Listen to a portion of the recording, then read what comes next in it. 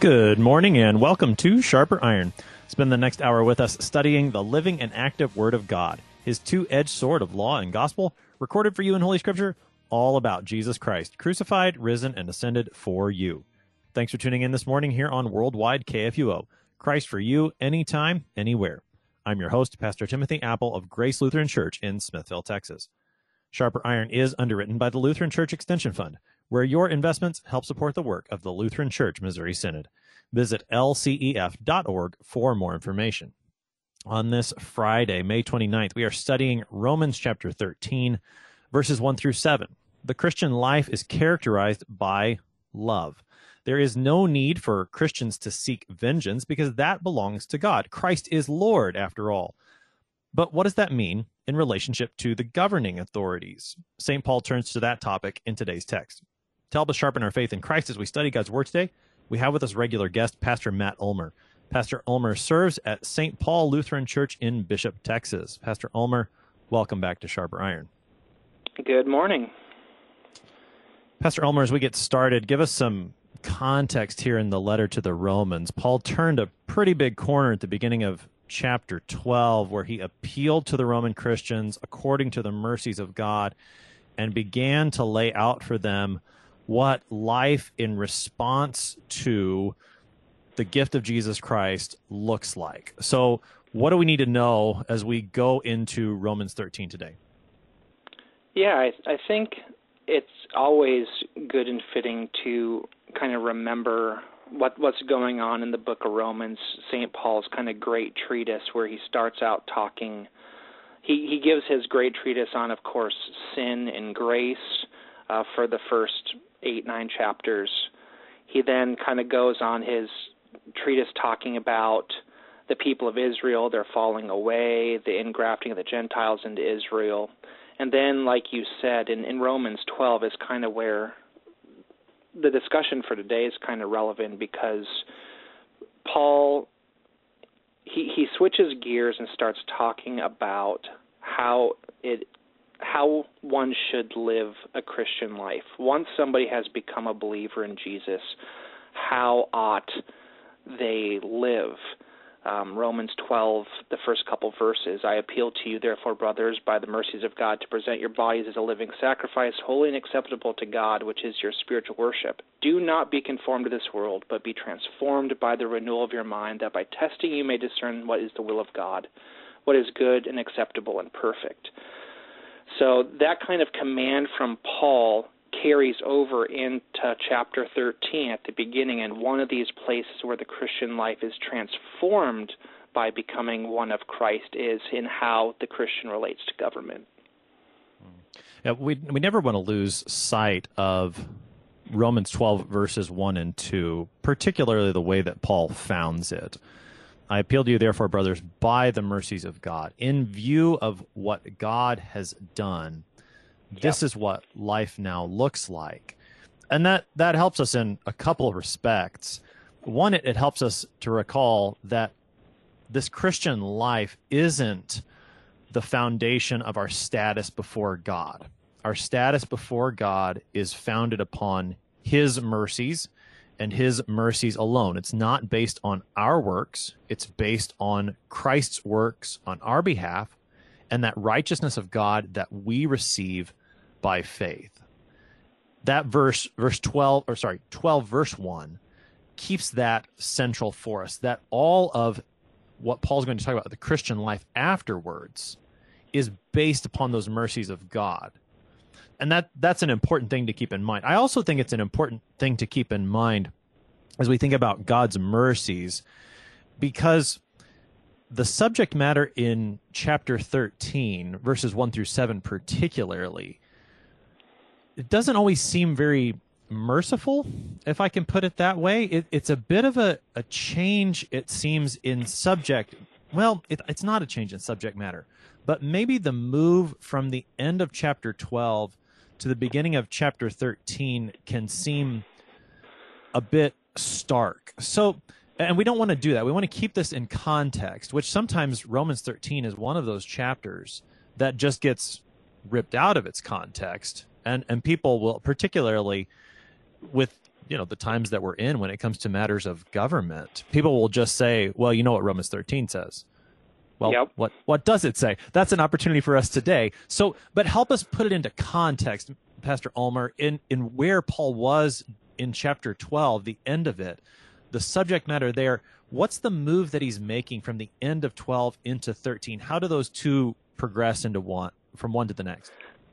Yeah, I think what you stated before was quite interesting by mentioning how a lot of the times we don't see the relationship between the Christian and the government being one of mercy. And in one way of thinking, I can see that, because from the government side, and we can talk about this a little bit more later, you always have the fear of punishment. So putting punishment and mercy together kind of seems like a bridge that can't be crossed, a bridge that we don't want to cross as Christians. But properly understood, I think that the move that you're trying to make is the Christian understands the government in a different way after becoming a child of God. You rightly stated that our relationship with God and all of the things surrounding that is based on what Christ has done for us. Because he shed his blood, because he was raised from the dead, because he promises to come back, we are called children of God, and nothing that happens in this world can change that. But, and this is kind of a huge caveat, once we become children of God, everything changes in our life. We know God's will expressly laid out for us, and as God's children, we ought to want to keep his will. In one of those areas where God has told us what his will is in our relationship with the government. So as Paul is ending Romans chapter 12 talking about kind of the marks that make a Christian what they are, the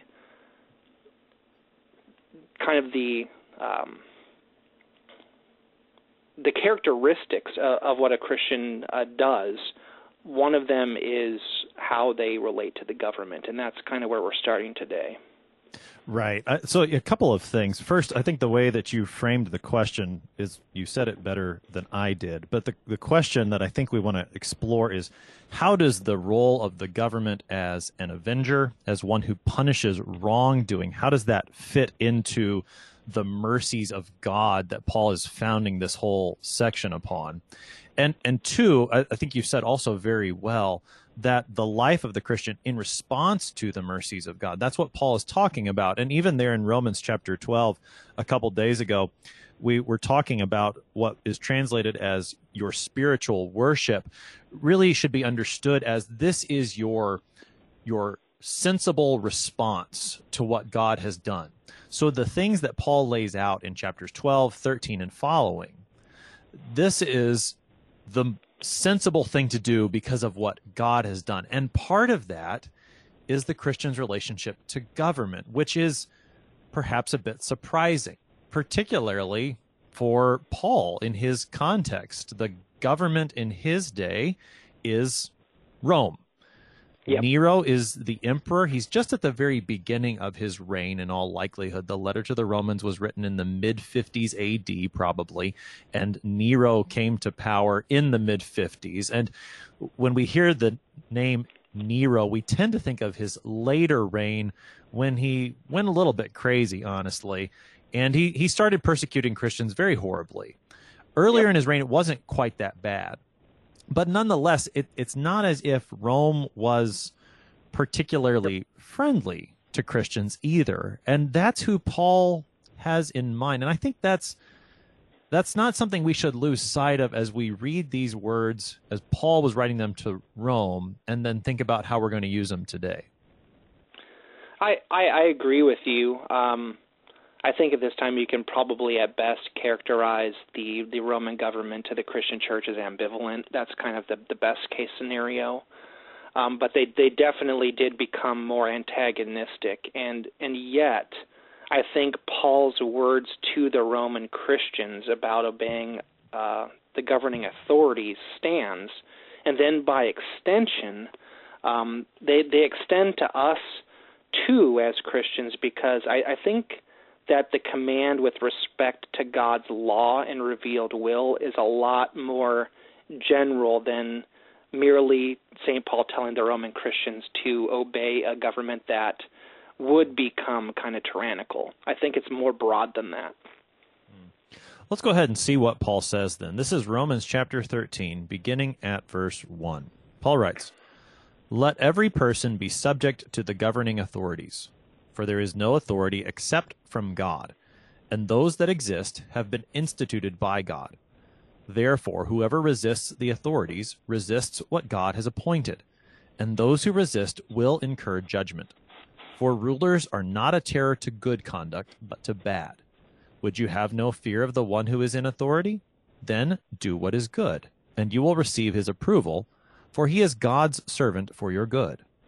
But if you do wrong, be afraid, for he does not bear the sword in vain. For he is the servant of God, an avenger who carries out God's wrath on the wrongdoer. Therefore one must be in subjection, not only to avoid God's wrath, but also for the sake of conscience. For because of this you also pay taxes, for the authorities are ministers of God, attending to this very thing. Pay to all what is owed to them, taxes to whom taxes are owed, revenue to whom revenue is owed, respect to whom respect is owed, honor to whom honor is owed." That is our text for today, Romans chapter 13, verses 1 through 7. Pastor Ullman, there's a lot of terms here that we want to understand properly, and so we're going to do our best, I think, to sort them out one by one, and yet they're all going to relate to each other as well, so there's going to be overlap. The first word is in verse 1, where Paul says, "Let every person be subject to the governing authority." So let's talk about what it means to be subject or to submit to the governing authorities. Yeah, I think in this text, I don't know what your opinion is, but in this particular text, I think the most fascinating word that exists in this text is that verb to submit oneself or to subordinate oneself. I think understanding what this is absolutely key to figuring out what Paul is saying to the Christian church. And the Greek word there, and this comes up multiple times in this passage and also multiple times in Paul's other letters, is the verb hupotasso. And kind of your verb tasso is to be ordered. And when you put the prefix hupo under it, means to order oneself underneath. So when we're talking about Paul telling the Christian church to subordinate themselves, we're saying that the command is coming for the Christian because of who they have been made in Christ Jesus, to put themselves underneath authority. So order underneath, that's the basic way of understanding submission or subjection, which are pretty harsh terms in English, or at least they've taken on that connotation recently. Why is it important to understand this as an ordering underneath of this authority? Yeah, I think where the negative connotation comes from is a lot of the times when we hear about subjection, we're talking about somebody subjecting other people, somebody coming in, a power coming in and taking somebody and putting them underneath of them, so kind of conquering them or bringing them down, forcing them into subjection. How I kind of read this passage is not that. Paul's not saying, hey, Roman government, come in and take these Christians and put your foot down on them so that they are underneath you in power. Rather, Paul here is telling the Christians to take themselves in kind of their identity as children of God and place themselves kind of voluntarily under the governing rulers, because that's what God wants them to do. So in this text, I believe that Paul is asking Christians kind of in their Christian freedom to do this voluntarily, not to be subjected by force. Well, I think that's a good thing to remember, is that Paul is writing to the Christian here. Now, he does say, let every person be subject to governing authorities, which I think, especially with the idea of order as it shows up in this passage, that every person being subject to governing authorities should apply beyond Christians. It should apply to literally every person. But he is speaking specifically to Christians, and I think that's a wise recognition that Paul's not telling the government in this passage, go subject people to yourself. He's telling the people who are under authority to place themselves under that authority, to be willing in this submission, subjection, to be a willing participant in this order that exists. Yep. And I think that's an important word, that this is an order that is set, because I think the word order implies someone who has ordered, and that I think is going to come up as the passage continues. But if I'm a part of an order, it's not, there's not a meaninglessness to it, and it gives a reason to it, not just I think that the submission, one of the troubles that people today particularly have with it is they would ask a question something like this: well, does Paul want blind obedience or unconditional support? Is that the sort of submission that he's talking about? How would you respond to that, Pastor Ulmer?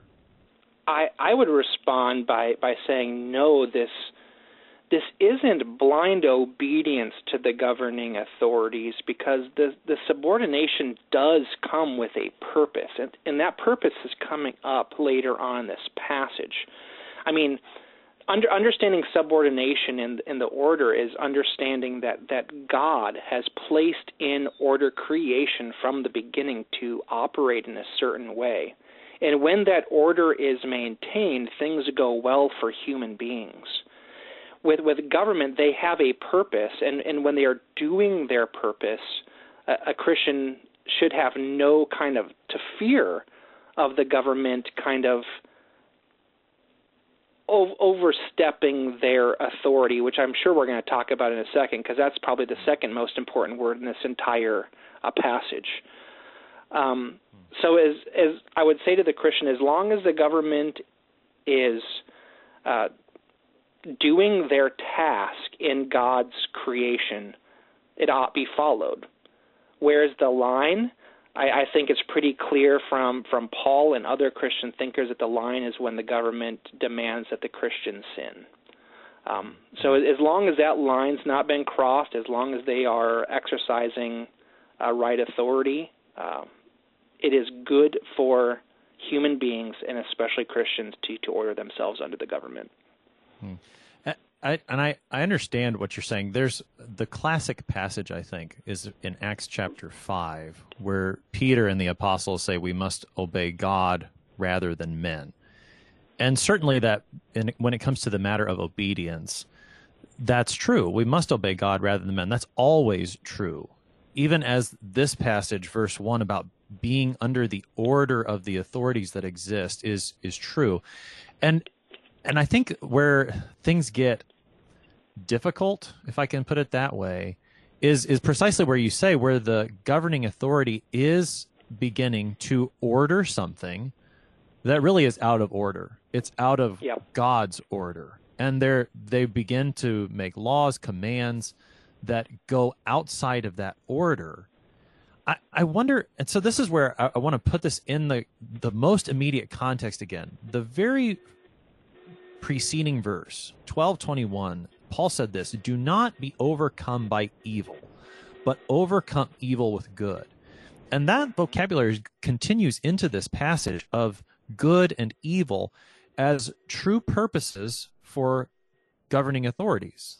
And I know maybe we're getting ahead of or I'm getting ahead of you, Pastor Ulmer, here. But I think this is important when it comes to this matter of what does it mean to be under the order of governing authorities. Well, that always falls in line of being under the order that, as you said, God has placed.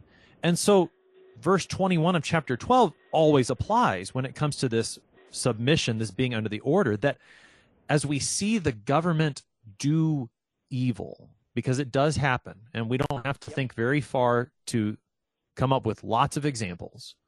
When we see the government do evil, what is the Christian response? It's always to overcome evil with good. And I think that verse has to guide our discussion into chapter 13. I agree, and I think in this discussion that you brought up there, I think there's a couple distinctions that need to be made, and maybe a couple different paths of discussion in order to kind of unwind it.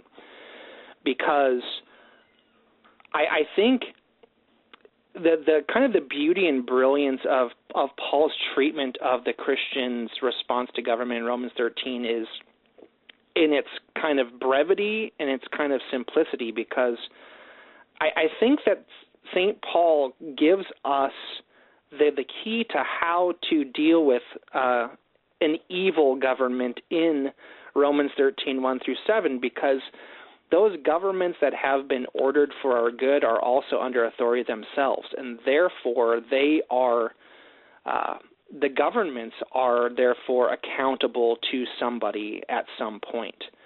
And I think ultimately when you go up the chain, the Christian's hope is that when evil is done by the governing authorities, there is somebody who is going to judge, and that judgment is going to come from God. And if that judgment doesn't come on this side of eternity, that judgment is going to come at the coming of our Lord Jesus Christ on the last day. That's a very important thing to keep in mind. And that's where understanding submission or being subject to being under an order is so important, so that we would recognize who is the one that sets the order, who's at the top of this order, and that is God. The word later in it's in verse 4, where the governing authority is called an avenger. That word is used of God elsewhere. I believe it's in 1 Thessalonians 4, that God is called an avenger. And so this is an important, not avenger like the movie, but an avenger as described here, even as Paul described him earlier in chapter 12, that vengeance belongs to the Lord. And he stands at the top of this order. And that really, I mean, again, I think this helps us set this whole conversation in terms of what we were saying at the beginning. This is a part of what does it mean to respond to the mercies of God. And as surprising as it might seem, our relationship to government, which at times, I mean, in Paul's case, may seem the most pagan thing out there, our response to the government is a part of offering our entire lives in response to what God has done for us in Christ. Absolutely. Yeah. Pastor Omar, before we take our break then, let's go into the next major term here. And again, I know there's overlap, but you said the word submission, under authority or under order, that's key. The next key term is authority. That word gets used several times in this passage. Help us into that term before we take our break. Yeah, so we have this term authority here, and this particular term is used by Paul, and it's used all over the New Testament, and we can talk about this before or after the break. But the Greek term here is exousia, and it is literally authority. And what authority is, as at least how I have always understood authority and how I teach authority, is that authority is power that has been delegated. So when somebody is exercising authority, they are receiving their power to do the task from somebody else. In this particular case, in the Christian context, in the government context, the power that the government has over people for the purpose for which God created and ordained it comes from God. How did God get that power? Well, in the beginning, God created the heavens and the earth. I think we can make the argument that this goes all the way back to Genesis 1, as so many things do. God spoke the word, and creation came into existence. He created his people. He ordered their lives by means of the moral law. And thus, even before the fall into sin, God ordered the world, and part of that intention was to obey authority. God is the only one who has authority in and of himself. And as you said, that is seen quite clearly in his role as creator. That's where Paul started his letter to the Romans after he laid out his greetings and gave his thesis statement back in chapter 1, 16 and 17. In verse 18, as he started to lay out the unrighteousness of all mankind, the way that he did that was he compared them to what God had established in creation, in what they should have seen about him in the fact that he's the creator. And so only God has authority in and of himself, and all other authority is ordered, to use that word again, ordered under him. And that's the order, starting with God, in which Christians live in view of his mercies. And we will pick that conversation up on the other side. You're listening to Sharper Iron here on KFUO. We're going to take a short break, but we'll be right back. Please stick around.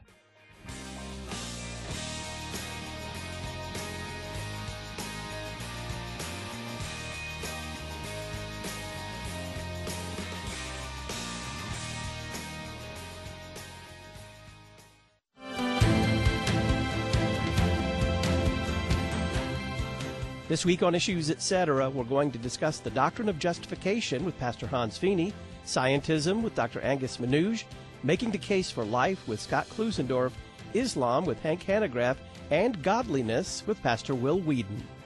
Issues Etc., live weekday afternoons from 3 to 5 on KFUO.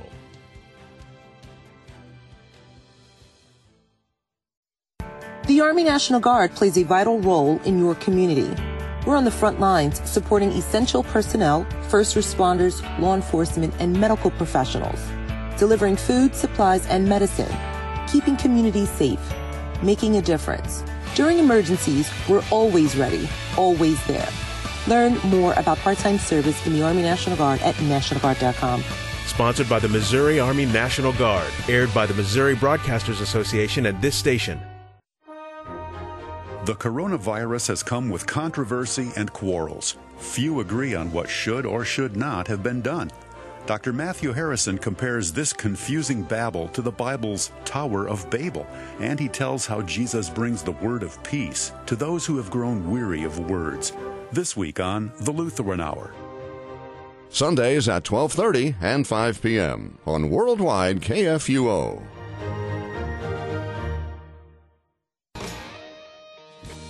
Welcome back to Sharper Iron here on KFUO.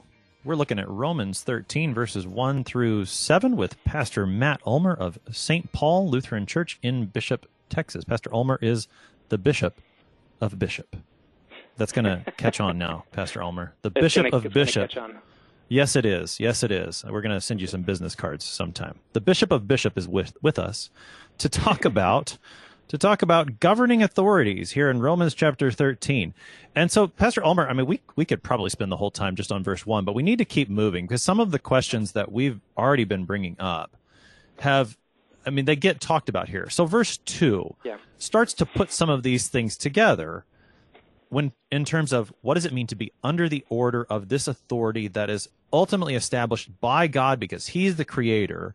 Paul draws a conclusion in verse 2 that may make us a bit uncomfortable, particularly as Americans who celebrate holidays like July 4th. Yeah, Independence Day, right? Yeah, Independence Day. And for us Texans, March 2nd is Texas Independence Day. So Paul says in verse 2, therefore, whoever resists the authorities resists what God has appointed, and those who resist will incur judgment. This sounds like rebellion is off limits. What's going on here, Pastor Ulmer? Yeah, so for me, in my own personal understanding of God's order, I think we have to understand that God created human beings before the fall into sin to operate within the Ten Commandments. And one of those commandments, I know for every mom and dad out there that they love to use, is the fourth: honor your father and your mother. before the fall into sin, God set authority over human beings for their good, for a purpose, and that purpose is to protect them, to protect the innocent from evil, right? So in honor your father and mother, we should fear and love God so that we do not anger or despise our parents and other authorities, but honor them, serve and obey them, love and cherish them. Their job of authority is to protect us from evil of other people. So when the government's working as it should and we are subordinate to the government, they have the authority and the ability and power from God to tamp down evil. Back in the seminary, we would talk about that this is the first use of the law to restrain evil. And that when all of this is working, evildoers are punished, good people are commended, the innocent are protected, and everything goes hunky-dory, right? The second that the Christian then decides that they are a law unto themselves, or autonomous, or independent, this whole kind of hierarchy, this ordering by God gets thrown out of balance. And thus, when a person does that, they transcend the law. They break the fourth commandment, they break the first commandment, and they bring harm upon themselves, their family, and their community. So, and I didn't mean to throw the hard stuff at you right at the beginning, but I mean, in terms of things like rebellion, and we celebrate, and it's beyond the scope of our time today to address the American Revolution or something like that. That's simply beyond the scope of time. Absolutely. But I think so this matter of resisting the authorities, in doing so, you're resisting what God has appointed. Mm-hmm. That's easy enough to understand when, as you've been saying, the authority is doing what God intends, which Paul does lay out. That what does God intend for authority? Well, it is to commend what is good, and it is to punish what is evil. And so not resisting authorities when they're doing that's not terribly difficult, certainly for the Christian, to understand. Yeah, it should be very easy, right? Right. And probably it's not very difficult for a non-Christian to understand either, because that's when, the order looks like order. Yep. But when the government steps out of that order, as you've said, and begins to work evil, when authority is abused, and we've seen that in the news very vividly this past week.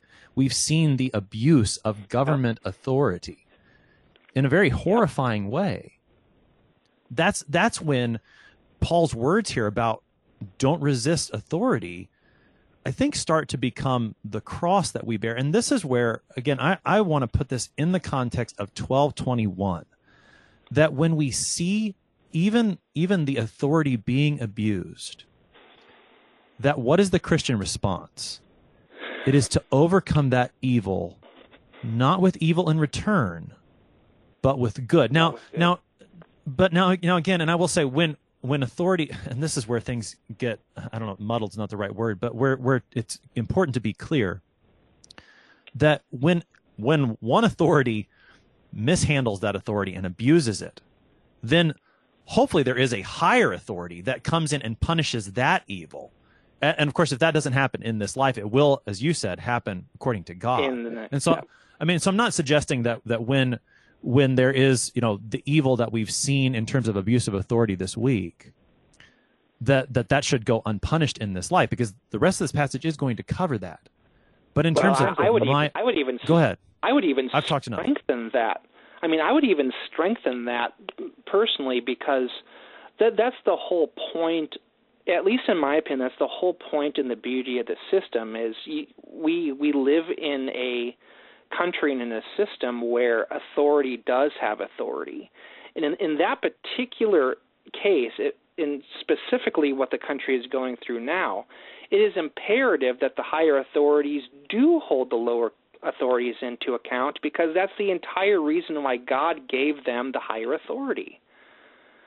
Now, it goes all the way up the chain from local to federal, and there is, of course, going to be a temporal kind of highest authority in our governing system, and even that can overstep its bounds. But in the specific case that you're talking about, the recent murder in Minneapolis, I mean, it's clear to me that the lower authorities need to be held account by the higher, because that's the system that exists. Now, the difficulty for the Christian is to overcome evil with good and support the higher authority as far as they do their job, and try to maintain the order because it's placed there by God for our good. And right. It's one of those things that saying it out loud, it doesn't taste very good right now, but that's kind of the hope that we have as Christians, that we understand how the system is supposed to work, even when right now it seems to be massively broken. Well, and I think, without getting into too many specifics, but one of the complications in our own country, and others are more qualified to speak on this than me, but one of the complications in our own country is that the authority of government doesn't rest with one person or one entity, but is, in fact, spread out in some respects among citizens. And part of that is that I, as an individual citizen, do have a voice.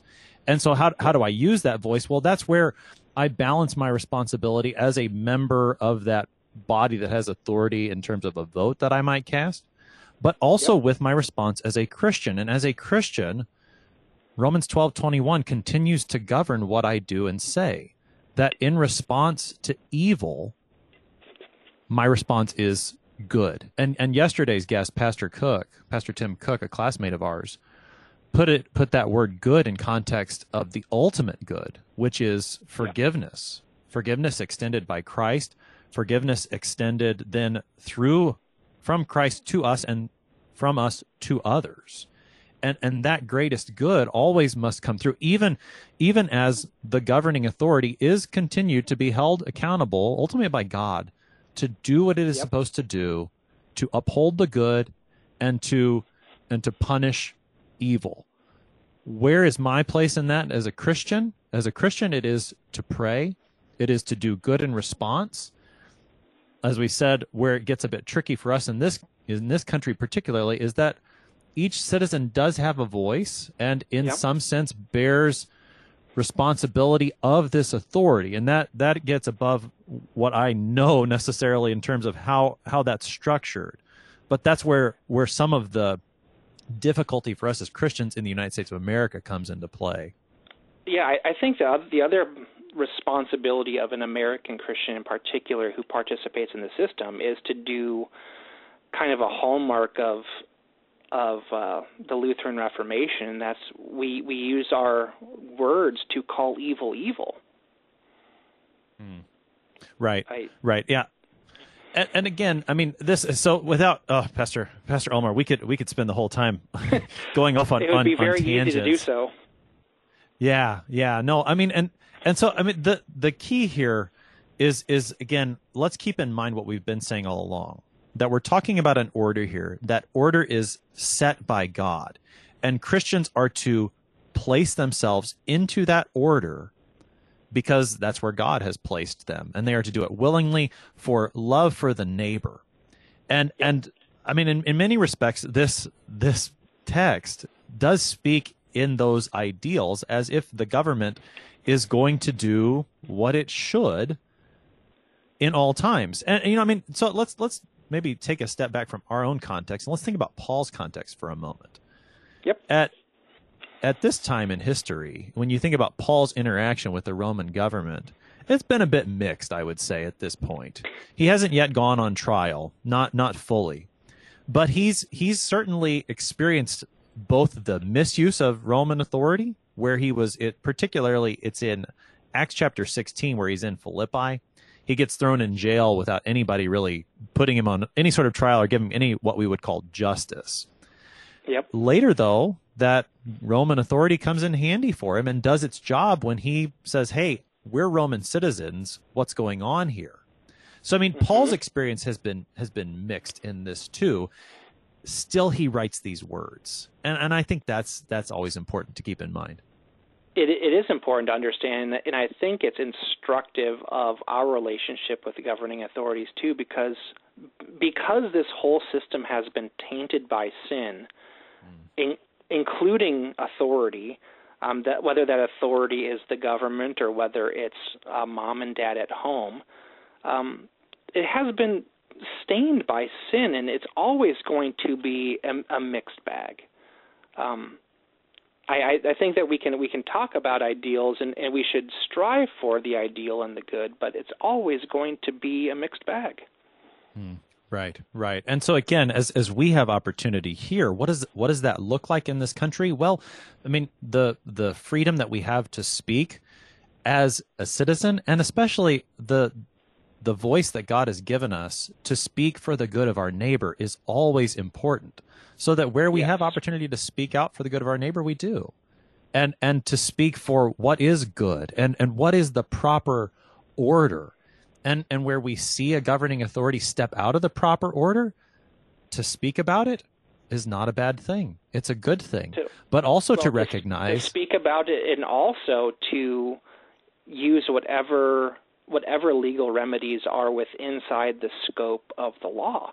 I mean, well, and that's the order coming into play again. Yeah. The order, the authority that is there because God has established it, and all the while recognizing then that as I speak out, as I say concerning what is unjust, that authority may be misused against me. And what is my response? Well, that's where I want to keep coming back to 12:21. We're not going to overcome evil with more evil. Evil is only overcome with good. Yeah, and that's so relevant, because as I've been a pastor and as I've taught confirmation classes, both children and adults, one thing always comes up, and I find it very, very fascinating. With respect to the Ten Commandments and with respect to the law, whenever human beings try to fix an evil done to them by doing more evil, the sin just multiplies and compounds. It actually never makes things better. And even though it feels good, even though we want to, I'm going to use a word here that St. Paul's going to use here in a second that we've already talked about, even though we might want to take vengeance for ourselves, we might want to avenge ourselves. In doing so, we end up spreading and breeding more evil. And it's basically universal. That's right. God has placed the vengeance for evil in the authority given to the government, and when the government fails to exercise that authority properly, ultimately he will be the one to exercise that vengeance on the last day. So, Pastor Ulmer, it's been a fascinating conversation, but I want to make sure that we do touch on other parts of the text. So, and I think where we've been, we've been talking verse 3, rulers are not a terror to good conduct, but to bad. Again, this is the role of the government, is not to be a terror to good conduct, but to bad.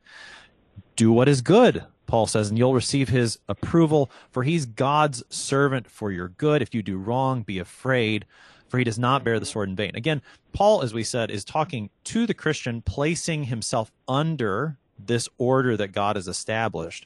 But there are words here concerning what the role of the governing authority is. How does Paul lay that out for us, Pastor Ulmer? I mean, I think here in verse 4, St. Paul is very clear as to what the role of the government is, and it is to bear the sword against evil. Like I mentioned earlier, in our understanding of what the first use of the law is, the curb is to restrain evil. So for the protection of the innocent, God has given the sword to government to make sure that human beings do not do evil against other human beings. That is their purpose. If you have the intention of doing evil against another human being, I think St. Paul is making the argument you ought to be afraid, and that is a good thing. If you don't have the intention of doing evil and harm against another human being, the government should not be a threat to you, but should be a source of commendation. That's right. Yeah, that's right. Of course, I mean, again, verse 3, this was on my mind earlier. We've talked about it, but where it says rulers are not a terror to good conduct but to bad, that's the way it should be. Sometimes rulers are a terror to good conduct.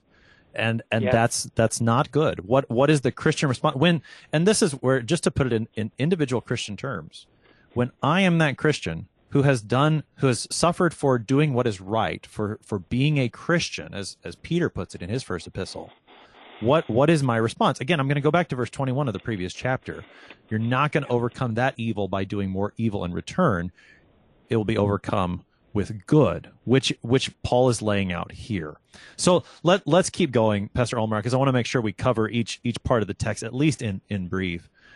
Paul's laid out what the government is to do. It is to approve what is good. And I think, certainly Paul references that elsewhere. 1 Timothy chapter 2 comes to mind, where he commands prayer for governing authorities for the purpose of people leading a quiet and godly life, which enables the spread of the gospel to all men, because God desires all to be saved. So there's the approval of what is good. That's the benefit of this governing authority. The governing authority is there to punish evil on the other hand. And then Paul makes the conclusion in verse 5 as to why a Christian should submit himself, should place himself under this order. What are the reasons Paul gives for the Christian putting himself under this order? Yeah, the first one is, I think, kind of what you alluded to at the beginning of this conversation, which is kind of the strange one, which is a Christian ought to submit themselves to the government because they fear the punishment of God via the government. So the example, the really silly example that I give to my confirmation students is this: if you're driving in the car and the speed limit says 75 and you're driving underneath the speed limit, you shouldn't fear. If you're going over that, should you fear the authorities? Yes, because you're breaking the law. So one reason why we submit is because we fear the consequence for our action. The second, which is more positive, is understanding that because of who we have been made in Christ, that we understand God's will, that he has placed the order for our good, and we place ourselves under that authority because we know it's what God wants for us. So you have kind of a negative reason for putting yourself under authority, and you have a positive reason for doing it. And I think both are very, very strong reasons. For sure. And I think the way Paul words it there in verse 5, the first one, not only to avoid God's wrath, that's the primary topic he's been bringing up in chapter 13, but this matter of the conscience really does take us back to the beginning of the whole section in chapter 12, that my conscience is freed through the mercies of God, freed for this precise life. And so it does bring a matter, and this is maybe a bit odd, but it brings a matter of joy in the Christian life, even underneath governing authorities. And typically, joy is not what we think of when we place ourselves under some kind of authority, but there is that joy because of the mercies of God. I'm not particularly joyful, perhaps, when I have to follow the speed limit. Or, as Paul takes us, I'm not particularly joyful when I have to pay my taxes. And yet that's where Paul takes us. So, Pastor Ulmer, we've got about 5 minutes left here on the morning to cover taxes, this last verse, which really is going to set the stage for where he's going in the next text. Yeah, and I think just to comment on that, we might find it odd to speak about joy in these terms, but when we understand what's going on, the joy comes from the outcome, because when we are living our lives in tune with the expressed will of God, there is, or ought to be, less evil in the world, so we get to live our lives as they were intended. Yeah. Take us into this matter of paying taxes, because this is, how is that joyful? Why is this a part of my Christian life? This is where everybody who is listening to this program is going to just turn it off and say, I never want to hear from that Pastor Ulmer and Pastor Apple guy again. Part of this joy, part of this obligation that we have to authority, because it has been given to them by God, is that they have the authority to levy and collect taxes. And as they are God's servant for our good, where they are taxing in a manner that is not against the express will of God, they have the authority to do it, and we ought write our checks. That is how I understand this, and this is how I have lived and acted, even though I don't like it very much. No, and typically it's not something we like, but I think Paul helps us here to, and not to make it something that we like is not the right word, but something that we do understand is not outside of the life that God has given according to his mercy. And I really think that's where Paul then sets the stage here with this conversation concerning taxes and broadens the scope to this matter of, well, what does it mean to be under an order? It's bigger than under an order of whatever the governing authority is, but really it's under the order of, this is where we're going to take us in the next text, under the order of love. That because of what God has done, I place myself under this order to love all people. Pastor Ulmer, with just a couple minutes here, give us a quick summary, wrap things up. Give us good news from this text. Well, the good news here is that we are bought and won by the death and resurrection of our Lord. We have the wonderful opportunity to be called the children of God by God, and thus we are. And we have the opportunity, the wonderful, blessed opportunity to love our neighbors by fulfilling the command of the fourth commandment, to live under authority, to do what we ought, to pay what we owe to every neighbor, so that our lives together might be peaceful, they might be joyous, they might be fulfilling, and that the gospel of Jesus Christ might be spread to the ends of the earth. I mean, at the end of the day, what St. Paul is telling us here is in line with God's law. It's in line with God's will, and everything that God does, creates, and ordains is good and for our benefit. So, I mean, with all of the exceptions withstanding, we understand that authority is something that God has placed into our life for our good, and because of his mercy, we do have joy. Pastor Matt Ulmer is the pastor at St. Paul Lutheran Church in Bishop, Texas, the Bishop of Bishop, helping us this morning with Romans chapter 13, verses 1 through 7. Pastor Ulmer, thanks for your time today. It's a great conversation. You're welcome. You have a great day. God has placed an order in this world. He is the creator of all things. It is his order. It is his authority. And for the good of his creation, he exercises that authority through people. What is the Christian's place under that order? It is one in which evil is not overcome with more evil, but evil is overcome with good. And that includes things like paying taxes. Does it seem distasteful? Perhaps. But this is a part of God's order for our good, so that the spread of his gospel would continue through the lips of us, his people. I'm your host here on Sharper Iron, Pastor Timothy Apple of Grace Lutheran Church in Smithville, Texas. Thanks for spending the morning with us. Talk to you again next week.